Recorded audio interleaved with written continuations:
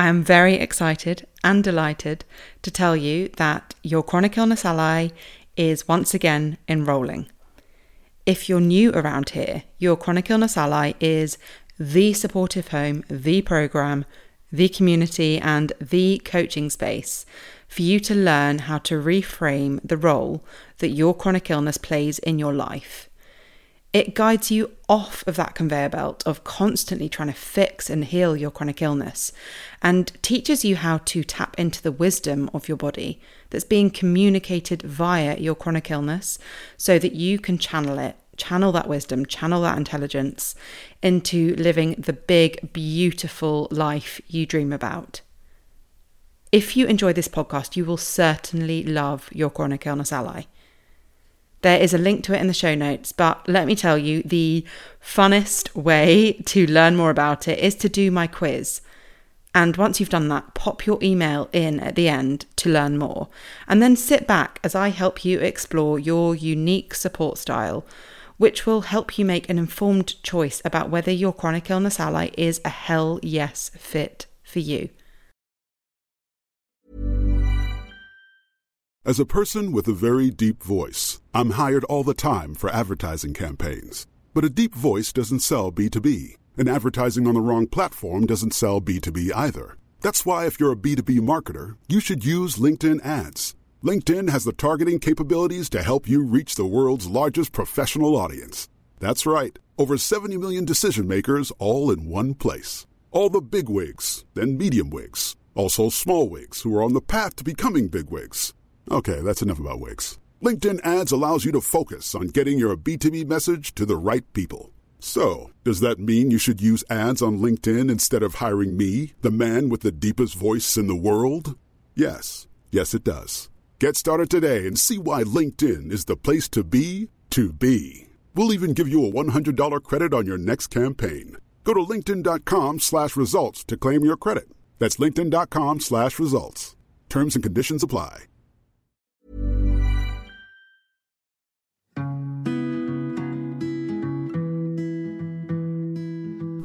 Hello, and welcome to the Reframing Chronic Illness podcast, the place to listen to and think about the bigger picture of living with a chronic illness. Moving away from the fix, reject, resist narrative, you'll find conversations about how your chronic illness can be a force for good in your life, your superpower even, and discussions about its potential to guide you towards a more aligned way of living and healing. I'm Ilana Holloway, chronic illness coach, and today I'm delighted to share with you my conversation with Sarah Baxter. Just a quick heads up that there is some swearing in this episode, pretty early on and throughout, so if you have any sensitive ears around, then pop in some earphones and crack on. I think through my PTSD journey, it is me, I think the term is unfucking yourself. Do you know, right, like when you just let go of all of the shit that you've grown up with and you allow the person you're meant to be to come out? Sarah and I met around 10 years ago when we both worked at a design company. Throughout the years, we've kept in touch, and thanks to the power of the internet, I have watched absolutely fascinated as she works through, understands, and processes her CPTSD, using her skills as a designer and artist to support her. She's now in a place where she can approach what once felt too much with curiosity and is open to discovering what her findings are here to show and teach her. She's recently been experimenting with her dreams and talks about how she's doing it in some really cool ways. The relationship between trauma, PTSD and chronic illness is one that lives in a cycle. Whilst many who have experienced trauma or who experience PTSD will also go on to develop or experience chronic illness, the very living with a chronic illness can also be traumatic. It's an aspect that's perhaps not very well acknowledged and therefore not addressed, and I often see the two or the three existing in a feedback loop. If you feel connected to what you hear on this podcast and kind of sit there nodding your head and thinking, you know, that's me, or that really resonates with me, and you want to explore how you can embrace your chronic illness as your supportive, grounding and aligning superpower, head over to my website, alanaholloway.com, and check out the ways in which we can work together. Hey, Sarah. Hello. Thank you so much for coming on the Reframing Chronic Illness podcast. Thank you for really asking great to me. have you. Oh, it's great to have you. So for anyone listening, I have known Sarah now since 2009, I'd say. Yeah. About that. We first met when I was doing a bit of an internship, and our kind of friendship, I suppose, has evolved over time, really. It's as obviously friendships do, but you know, we knew each other in one capacity then, and I think actually our journeys have been quite parallel in some ways. Yeah, I think so. Yeah. So we were both really stressed out by that project anyway. absolutely. Maybe that was the start of the rest of the journey. So yeah, totally. But it's been lovely from my perspective, like watching, interesting as well, you know, watching kind of the different things you've been exploring. And we've talked before, and you talk quite openly actually on your Instagram about your CPTSD diagnosis, and kind of how you manage that and how you work through your CPTSD now. So I'd love for you to talk about what was that initial diagnosis like for you? How did that feel? I guess like it was after a really quite a long period of which I now know is brain fog, of just cancelling all of my social arrangements, you know, like at the last minute, and that's not like me. Of just becoming like really introverted and just staying home, being like really sensitive to noise. Like now it kind of feels like things were going on inside, like things were processing, and then all of a sudden there was just so much rage, like it was projectile vomiting rage everywhere, and I would be getting angry at everything. I'd be getting, you know, if my children, I've got two little girls, if they were giggling in another room, then that noise would make me really angry. And that's, you know, you're just like, that's not right, is it? So I had to go back to therapy. I'd been to therapy before. I went back to the same counselling lady who was really, really good. And I just threw up all of this stuff that was going on, like my rage. I also was getting a lot of flashbacks from when I was younger. And it was, you know, I wasn't present. That I just was. Right. I was just kind of stuck in younger versions of myself, and those younger versions of myself were very angry. So I went back to counselling, and I literally just dumped all of this on this poor lady. Like, like the image I've got of her is just her like probably dripping with this kind of, you know, I don't, it's the right word, diatribe of me just going, take all of this and do something with it. And she was like, and what's going on in real life? And I was like, what do you mean real life? This is real life. Like I can't make breakfast. I can't be present in real life because all of this other stuff is going on and feels really urgent. And she basically said, I think you've got PTSD. You can't give a proper diagnosis of complex PTSD just yet because it's not in like the book of psychology. Right.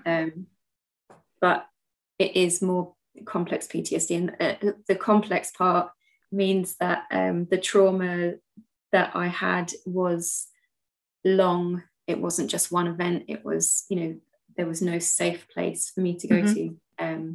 So it means that the symptoms are a little bit different. And then once I realized that, once she gave me that diagnosis, I kind of relaxed because at least I knew what it was. It didn't feel as urgent then. It was kind of like, oh, okay, all right then. So I can I can go away and I can do some research on it, and I can read about it, and I can be like, oh, okay, that's fine. And it felt it calmed me down having the diagnosis, I think. Like it didn't feel as life-threatening or as manic. If if someone else understands it and can put a label on it, then other people have gone through that too. And I could, if I was getting angry, I can at least, say to my children, this has got nothing to do with you. I'm really sorry. Just stay over there for a little minute whilst I just deal with this. And I call it spikiness. Yeah. I've got spikiness. This hasn't got anything to do with you. And they're really good at going, okay, all right then, we'll stay over here. Yeah. Which is better than not knowing and just, when you kind of think, shut up. Yes. I'm not doing that. Like I can separate it. Like, can you just stop that for a second? Because I'm feeling a bit spiky. Yeah. I'm trying to concentrate on driving. Can you stop that for a second? I'm like flared up, and I need to concentrate. For that, I need just like 5 minutes of silence. Yeah. So I was able to give my needs. And they were quite young at the time, but they have those feelings as well. So right. We can all be respectful of each other's feelings. Yeah, I love that, and it's such an education for them, and perhaps an education that people of kind of our generation and before that didn't receive, and that awareness of as you say, respecting each other's needs, and that they have them too, and that might help them when they're feeling overwhelmed or stressed or whatever. That might help them describe. I love how you describe spikiness and dripping and having these visual. I mean, this is how we first met. We're both very kind of creative visual people, and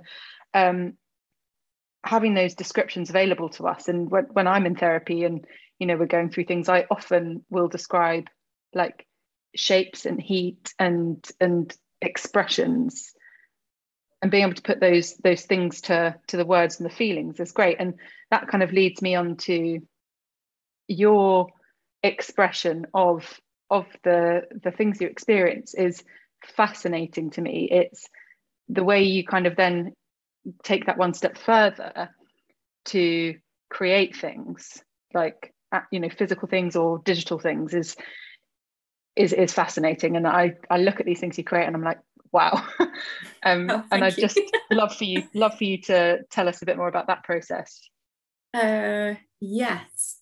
So my CPTSD comes up, and now I kind of know the pattern that it takes. Mm-hmm. So I'll have that brain fogginess, and that takes a while to notice that it's happening because it's really dull, and you don't realize it. You kind of go, actually, I just want to stay in. You don't, and it's quite a safe place, but that's just my body, I guess, processing what it's about to reveal to me. In terms of another traumatic experience. So then it is revealed to me. And then I have to feel it. I have to process it all. And the way it reveals itself to me might be flashbacks, visual flashbacks, emotional flashbacks, my dreams, my touch, which is really weird, and smell. Mm-hmm. Taste. It's really bizarre. Do you get taste? Yeah. So it's really, really weird. And actually thinking about it, I can feel something on my hand now. The body really is amazing, right? Yeah. And then also, like, to kind of process it, I read the books and they kind of said, the art therapy is a good way to process it. So I had a really vivid dream of this was a while back, of my old bedroom, my old childhood bedroom. Mm-hmm. And I thought, right, I'm going to draw this. I'm going to draw this room, and it's like a really rubbish perspective drawing that I did, and then I kind of just coloured it like with my children's watercolors, the colors that it was, and that kind of like, it stops the chatter in your head when you're coloring something in, you know, the mindful coloring thing. And as it stops the chatter, it I know we've spoken about this before, but I always feel really weird when I bring it up. Like the intuition, the inner wise woman kind of spoke to me, and I got goosebumps now thinking about it. And and it explained. So whilst I was painting this in, it just explained this massive part of my childhood in such a direct way, with hardly any words, but just, you know, the act of colouring in kind of brought that to the forefront. And it was all to do with being the family scapegoat. Right. Yeah. And I was the eldest. I am the eldest, and as a result, even if I wasn't in the room, Sarah, rah, you know, and I was like, but it wasn't me. I wasn't even upstairs, or I wouldn't even be home, and I'd get the blame for it. And like, you know, the logic of that, I've always gone, well, that doesn't make any sense. That's fine, but it hadn't stopped me from carrying the responsibility of everything that had gone wrong all the time, because it was all the blame was always passed to me. And it was like just this flashback, like this not a flash, it was like, it was just really calming with this I can't even remember the exact words that it was said, or even if they were words, or just a feeling. But it kind of said, you know, that all happened because of this. And then it helped me understand a whole set of scenarios, and then kind of just that one interaction helped me kind of take that backpack off of all that blame that I'd been carrying. You know, like I knew that it wasn't mine to carry, but it was still being packed in a little bag and put on my back, and I was able to put that down. So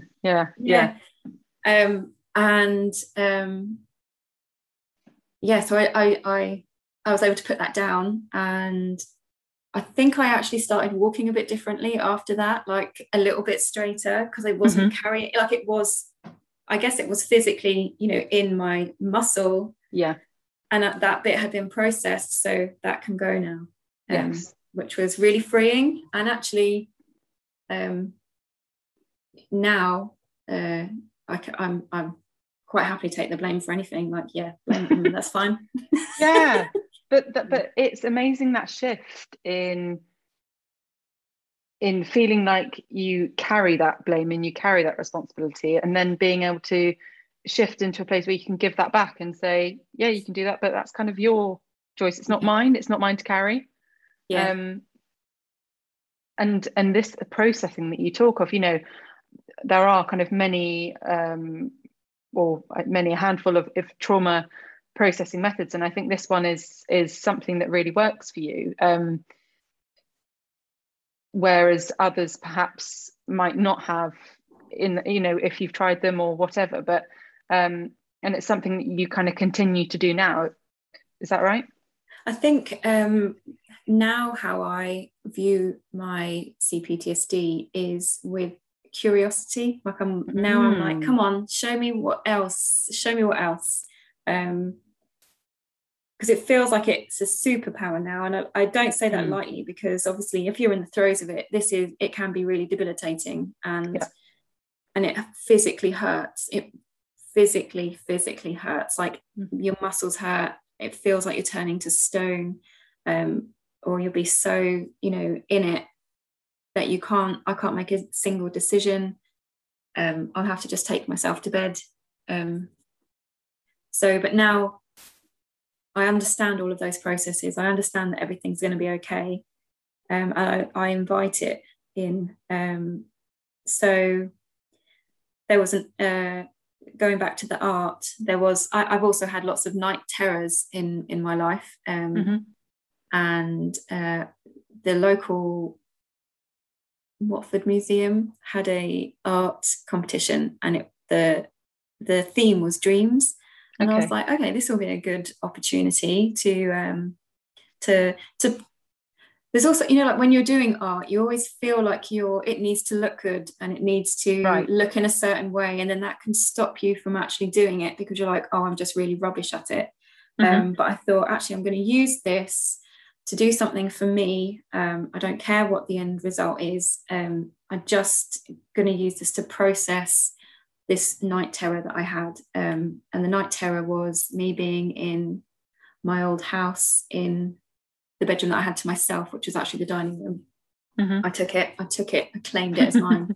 So I'm in that room, and a crow comes flying right to the patio doors and gets its beak stuck in the wood. And then it's flapping its wings, and every time it flaps its wings, it gets bigger and bigger and bigger until it's dark, and the whole house is shaking, and you know, basically the house is going to fall down. And so this was, I think I've had versions of this dream quite a lot, or night terrors where my house is falling down. And I thought that's quite powerful in a visual way. So I made a collage of and it's weird because when I put it up, actually people can see that it looks like my old house, and I used found images. And it was difficult to try and get the movement in there, in this collage of, you know, it was an outside perspective of the house, with like a big massive crow just kind of stuck in, like its beak stuck in the wall and cracks appearing. And like to get movement in there, I put in one of those white plastic outside chairs, and kind of it was tipped up and nice. And I was like quite excited whilst making it, and it was like, you know, it was a freeing kind of exercise. There was no pressure on it to look a certain way because it was for me. And it didn't matter. It didn't have to be pretty, which is really good. And then that pressure, and also what was good is that it had a deadline, so I had to hand it in, which was good. So I did hand it in, and actually I won the competition. Woo-hoo! Yay! Oh, I love that. I love that. I know, I won a trophy for that one. Yes. Please say you've got it in a cabinet. I had to give it back after a year. It was really sad. I know, for the next competition. But my name's been engraved on it, so you know. Okay. Pass to the next person. Oh, I love it. That's amazing. Yeah, it was funny. Wow. I mean, these dreams and night terrors that you experience, they seem so kind of vivid. And I know you've experimented with dream herbs before continuously. I don't know. What's your experience with those been like? So I guess I started paying more attention to my dreams because things were coming up in them. I read this book, and it's a short introduction to Carl Jung. And he had a chapter on dreams, and it was quite, you know, it's a small chapter. It's not anything too in depth about it. And it described a way of analyzing your dreams and checking in with yourself. And this was quite early on with my diagnosis. And I thought, that's really interesting, and didn't think anything more of it. And he described, in the chapter, it kind of described this like, you know, manic, like mad short dreams put together, where there might be like, you're in one scenario and something crazy happens there, and then you're in another one and something crazy happens there, and then you're in another one and something crazy happens there, and that's all just one dream. And so I had that dream. I had one of those dreams, and I was like, oh my gosh, this must be what Carl Jung was talking about. So I had to fish that book back out and read, like, okay, I've got to pay attention to what happened here. The first part of my dream, the location was a video game arcade in a place called Staples Corner, which is where the M1 kind of goes into London and meets the North Circular. So it's like a really complex road situation. The people who were in it were a group of people who I know, and they also said they were expecting my brother to turn up. and a load of soldiers. And the feeling was kind of like, oh, I've turned up here, I'm a little bit tentative, a little bit unsure, and wide-eyed. And like kind of what happened in the dream was everyone was playing on the video games, and it was really dark outside and quiet. The people who I knew were on motorbikes racing and saying my brother would be along soon. And the place shut, and everyone walked towards Cricklewood along all the flyovers in the dark, and then disappeared. I was talking to a female soldier who was telling me about her experiences in the Afghan war, and there was no one else around, no people or cars. And I guess the meaning I took from that was, as I had just been diagnosed with complex PTSD, it was a new reality for me. Right. So the game, there's a link with the virtual reality of the games, I guess. Yeah. The people who I knew were in that place as well had also been through childhood trauma. So it's kind of like, this is my tribe. Yes. And the soldiers are just, like that is standard definition of PTSD. Right. So it makes complete sense. Also, just a little worry that my brother might show the same symptoms as me. He didn't turn up in the dream, so that wasn't a worry at that time, but I guess it was just a niggle. Yeah. And the dark adds mystery. The paths and flyovers are really complicated in that area. So as we were walking off, it just kind of showed it wasn't going to be like a straight road. It was going to be tricky, and one that I'm probably going to have to do on my own. And I didn't feel scared at that or anything. It was just kind of like, oh, okay.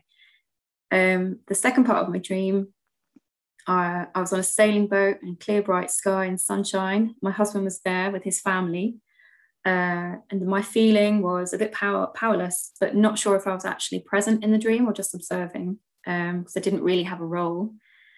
The action was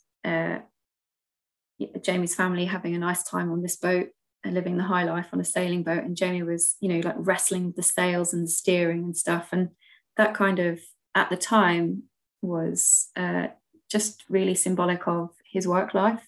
Mm-hmm. He works for the family business, and he does all the work. So that was just kind of self-explanatory, really. The third part of my dream was our old design studio. Yeah. But it looked like the Big Breakfast House. Like imagine the pink wallpaper with fried eggs on it. Yes. And oversized lime green furniture, and like gold stuff, like shiny gold loud stuff. Bright. Yeah, which is nowhere near the aesthetic of the design of where we worked. Absolutely nothing near it. So they're all like going, oh, this is great, the TV cameras are going to be here soon, this is all looking really good. And I'm like, are you joking? This doesn't look good. Like, I understand it in an ironic way, but like this isn't good design. Yeah. But I couldn't say it. I couldn't physically say it. Yeah. And then like I kind of had to go outside for some breath, because I just felt so agitated. And I, like, across the road, I saw a younger version of myself walk down the road, and I was like, oh my gosh, like I'm just going to go over there and see what's going on. So I followed myself down the road, and then like at this point I was thinking of asking for my old job back.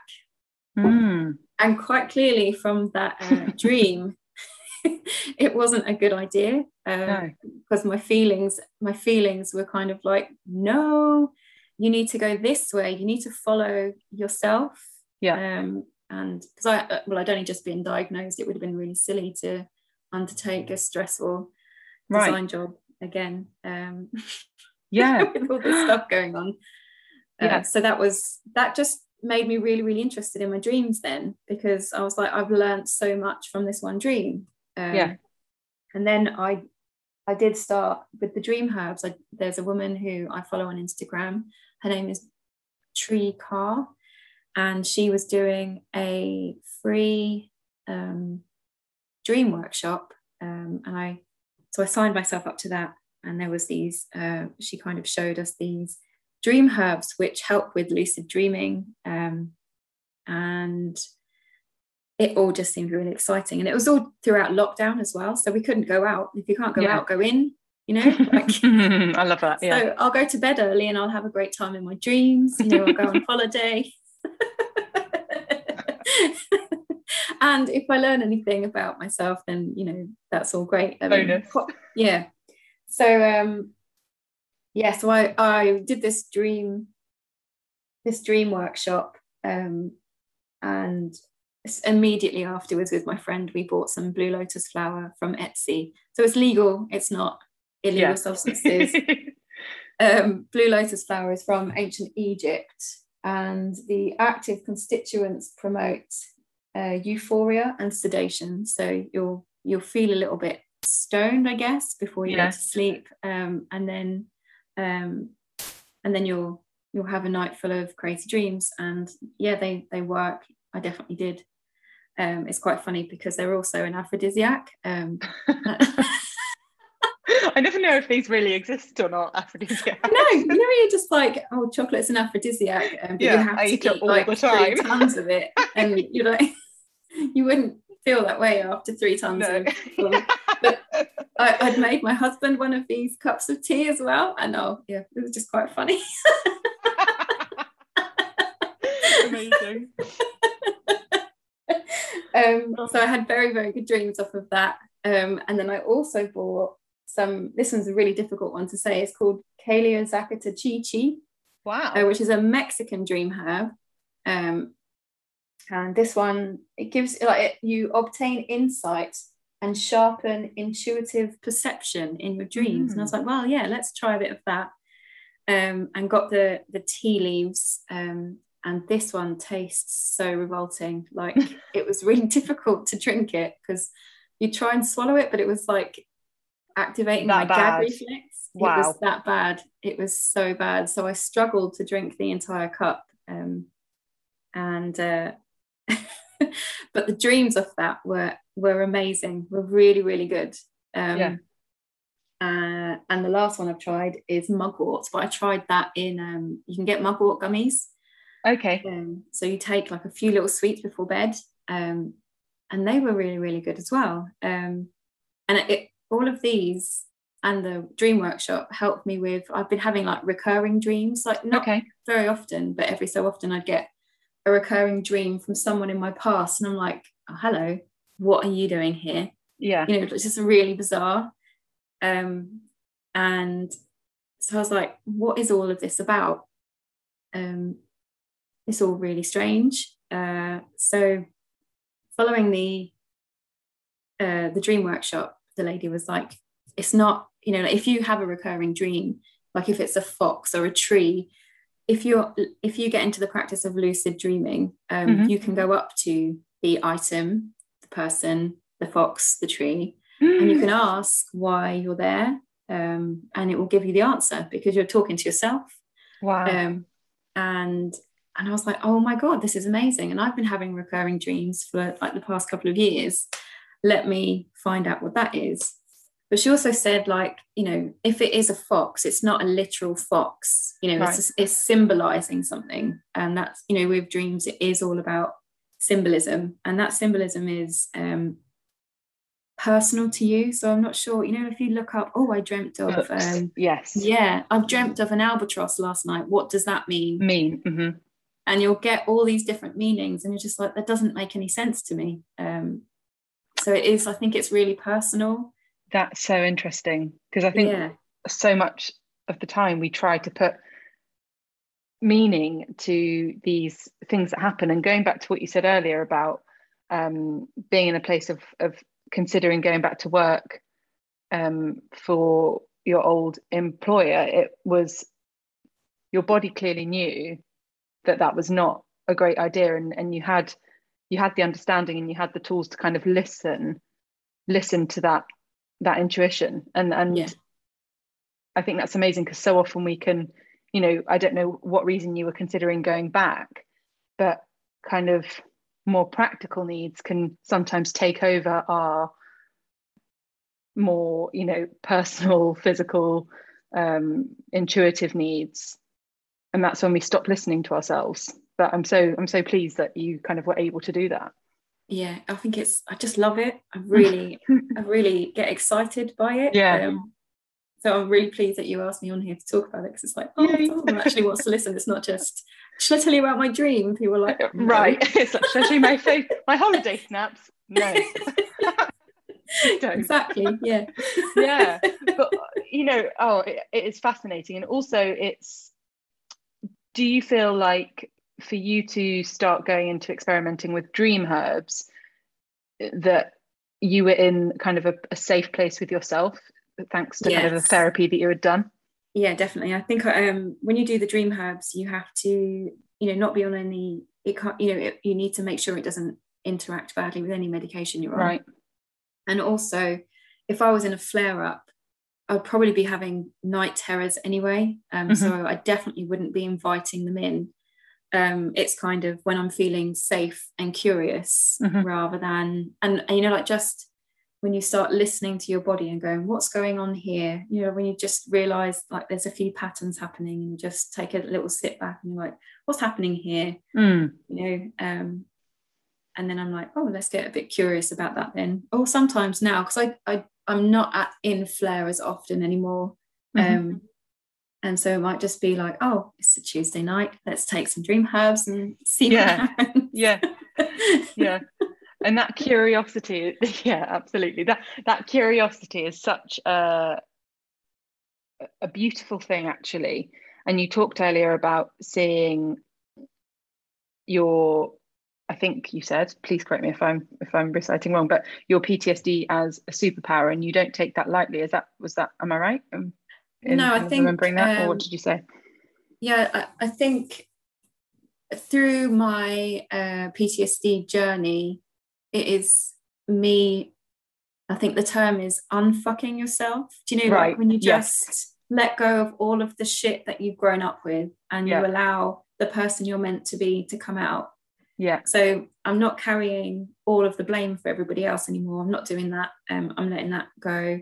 There was another one actually, what the recurring dreams are actually just showing. It was like all to do, when I worked out what the symbolism was, it was clearly all to do with my core beliefs about myself. Like I have a core belief that I'm really irritating. And that is I've lived my life up to now trying to be as less annoying as possible. Like I will not ask for help if I need help. I'll just wait over here. Yeah. If I'm sending someone a message, I'm like, oh, I'm really sorry to take up your time. They're probably apology.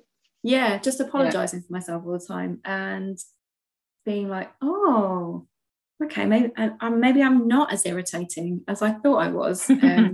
So now I can be, well, not even irritating, but I can relax a bit. And, if you're chasing up a job or something, because the amount of things I've let go because I didn't want to be annoying, and now I can go, oh, hi, I remember when you said that you had this for me. Can I have it?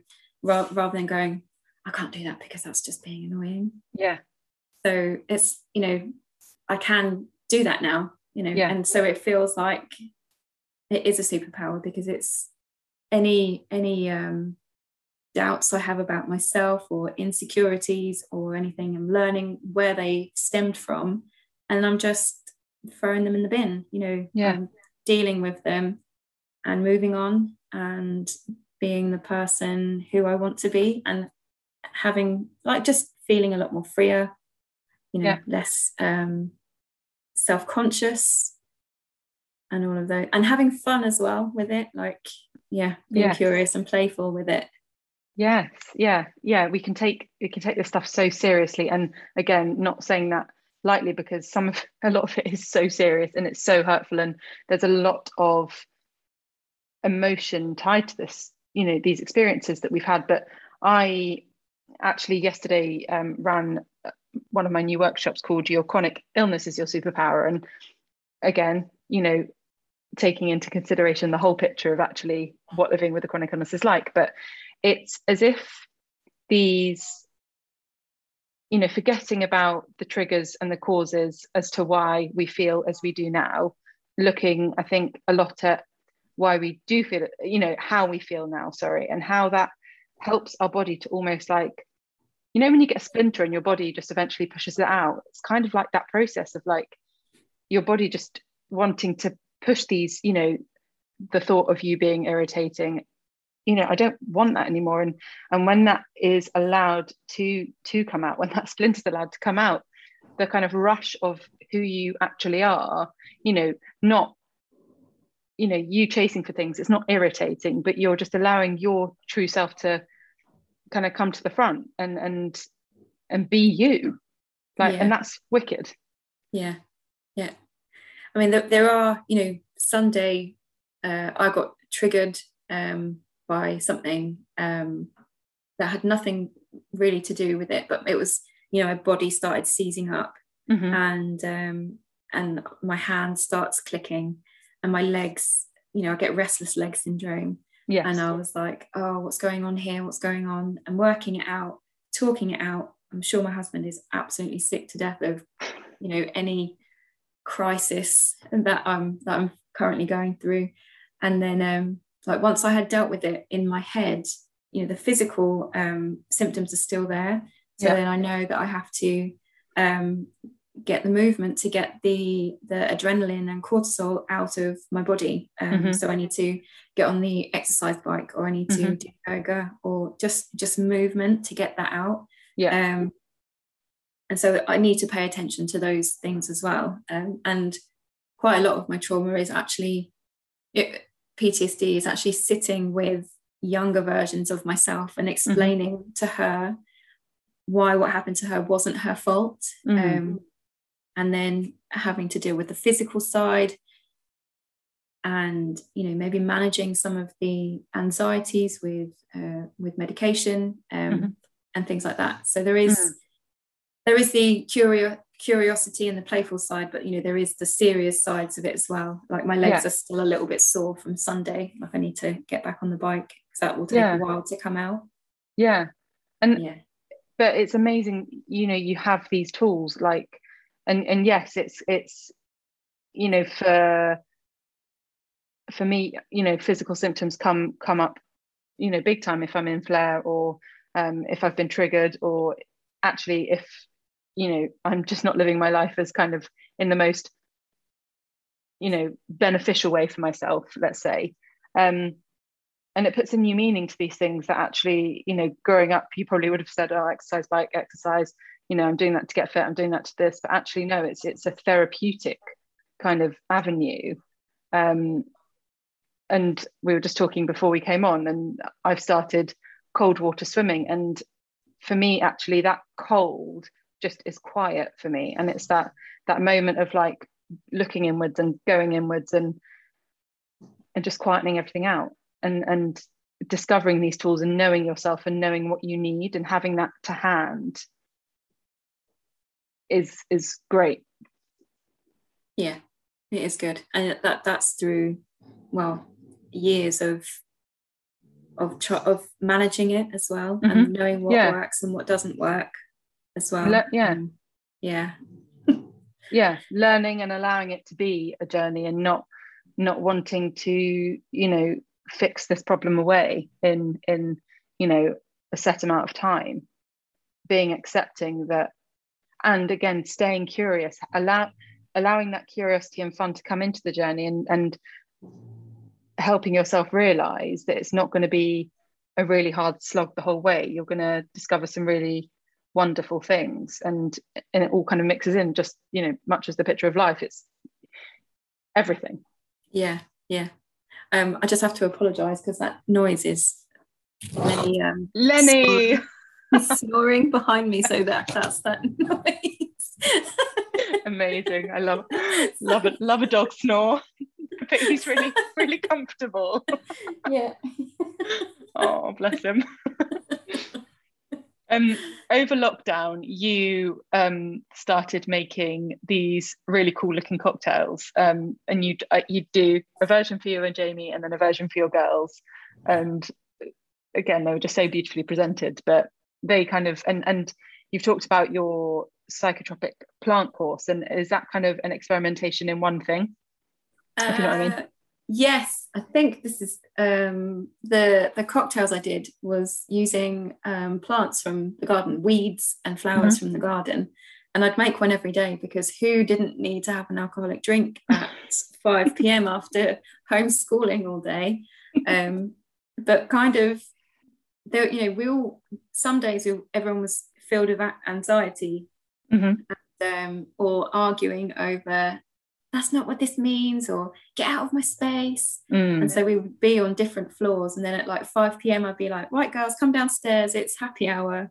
Love it. We'd make a cocktail together, using flowers in the garden, and then we get back together again and kind of make up from the stuff that happened during the day. And it was then like relaxed time, and so we did this every day, and it was also helping, you know, not scroll throughout all of that news, which was making me really anxious and nervous, which wasn't then helping with the homeschooling. So I learned a lot as well, and then it kind of, with the dream herb situation happening simultaneously, I also then got another symptom, which was migraines. So I couldn't actually have that much alcohol. I was only having like one cocktail a day, which I guess is quite a lot anyway. But like, it wouldn't be like an entire bottle of wine, it'd be like one cocktail. A square of dark chocolate equivalent. Yes. And then I couldn't do it anymore, because it was just giving me a migraine, and there were also menstrual migraines as well. So it was basically any time that my body felt depleted in any way, I was getting these migraines. And so I was doing the dream herbs at the same time, and it just kind of went into, the psychotropic plants, what can these do? So I just finished my course actually yesterday. That's taken me, yay! And so learning about, magic mushrooms and the original uses of these dream herbs in ritualistic places across the world, and the ayahuasca stuff, which has all been used to treat trauma as well. There is the microdosing to help with microdosing psilocybin, is that how you pronounce it? To help with depression and trauma and things, and just getting a little bit more interested in it. There's like with the blue lotus flower that I've bought a load of from Sri Lanka, because I just love it. If you can mix that with wine, and then you literally get the party drug of the ancient Egyptians. Oh my god. Wow. I haven't made it yet, and I've got the ingredients. You need to be ready. Yeah, I need to be ready. But like, if I can still make these cocktails, they've got the cacao ceremonies and stuff like that, that make you feel good, using plants, can help with your depression, can help with your trauma, using these dream herbs and these psilocybin things, which are all being, back in research, kind of reevaluated, aren't they? Yeah, which is really exciting. And also there's a new product out, I think it's called Three Spirits, where they use herbs. So they make a nightcap which has got no alcohol in it, but it's full of like the herb active constituents, which will help you go to sleep after a meal and help you digest your food. And there's one to help you be more social as well. So there's a lot of work happening at the moment using, the power of herbs, which is really exciting. So it's just a really exciting place to be. And I've bought some seeds to grow my own mugwort, and I've grown some seeds to grow a plant called vervain, which is a type of verbena. And apparently if you make tea with that, you'll see God. So we can give that a go. There you go. Sounds good. Yeah. So yeah, it's I need to wait for next spring for that to happen. But people have been asking me where have the cocktails gone, and I'm like, oh, don't worry, I'm working on it. You are, and am I right in saying you're working on a project that comes from the cocktails? Yes, I'm trying to write down some of the better recipes, because some were excellent and a couple were really bad. I made one out of nettle, and that was really murky and looked like pond water, and it didn't taste very good either. But all the others were really, really nice. Yeah. So I'm collecting a few of them and hopefully putting together a book. Well, I am putting together a book to encourage foraging with children, and also so that we get to know the names of flowers, because a lot of us have lost connection to nature. So if we can make potions from dandelions in the garden and be able to drink them, then that's really good. Using, sun jar methods, like we just put some water and lemon and some dandelion heads and leave it in the sun for 4 hours, and then the honeyness of the dandelions infuse, and we've made our own like honey dandelion lemonade. Yes. And this is just so much fun. And then you can totally add some vodka to that to make it more fun for the parents. Oh, Sarah, I think that is a fantastic note to end this interview on.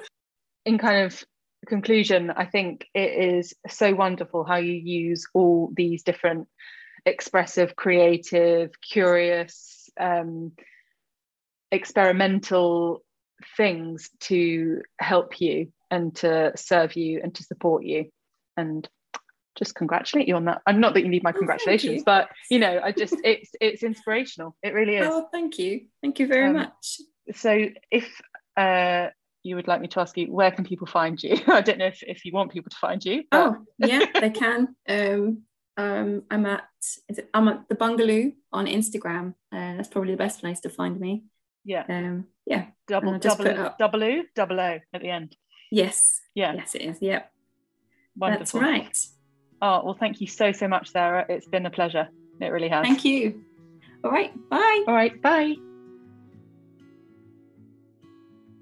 I have to admit, that conversation took me by surprise in a really good way.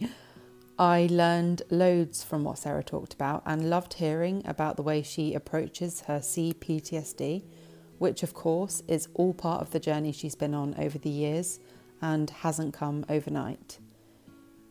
I certainly wake up now and am way more curious about the dreams I've had, and rather than kind of taking them at face value or, Googling what does that mean, I, just really get intrigued by what's gone on and what that might mean.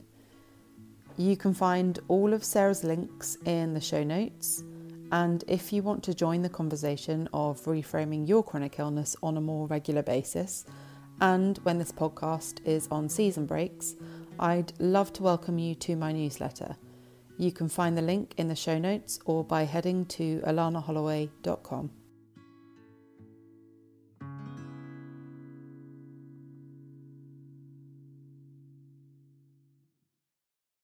Bringing on board the right kind of support can be the missing piece of the puzzle that so many of us don't realise we actually need. What would you do if you had the most epic support squad by your side? What would that unleash in you, and what would it make possible for you in your life? If you're wondering how to start figuring that out, if you've got no idea where to start, I've got the perfect thing for you. My quiz, Are You More Michelle, Gaga or Mindy? And what would their support squad unleash in you? Is now live. You can find the link to it in the show notes and in the bio. Don't wait another moment. Hop on over to the quiz to find out who you're channeling now.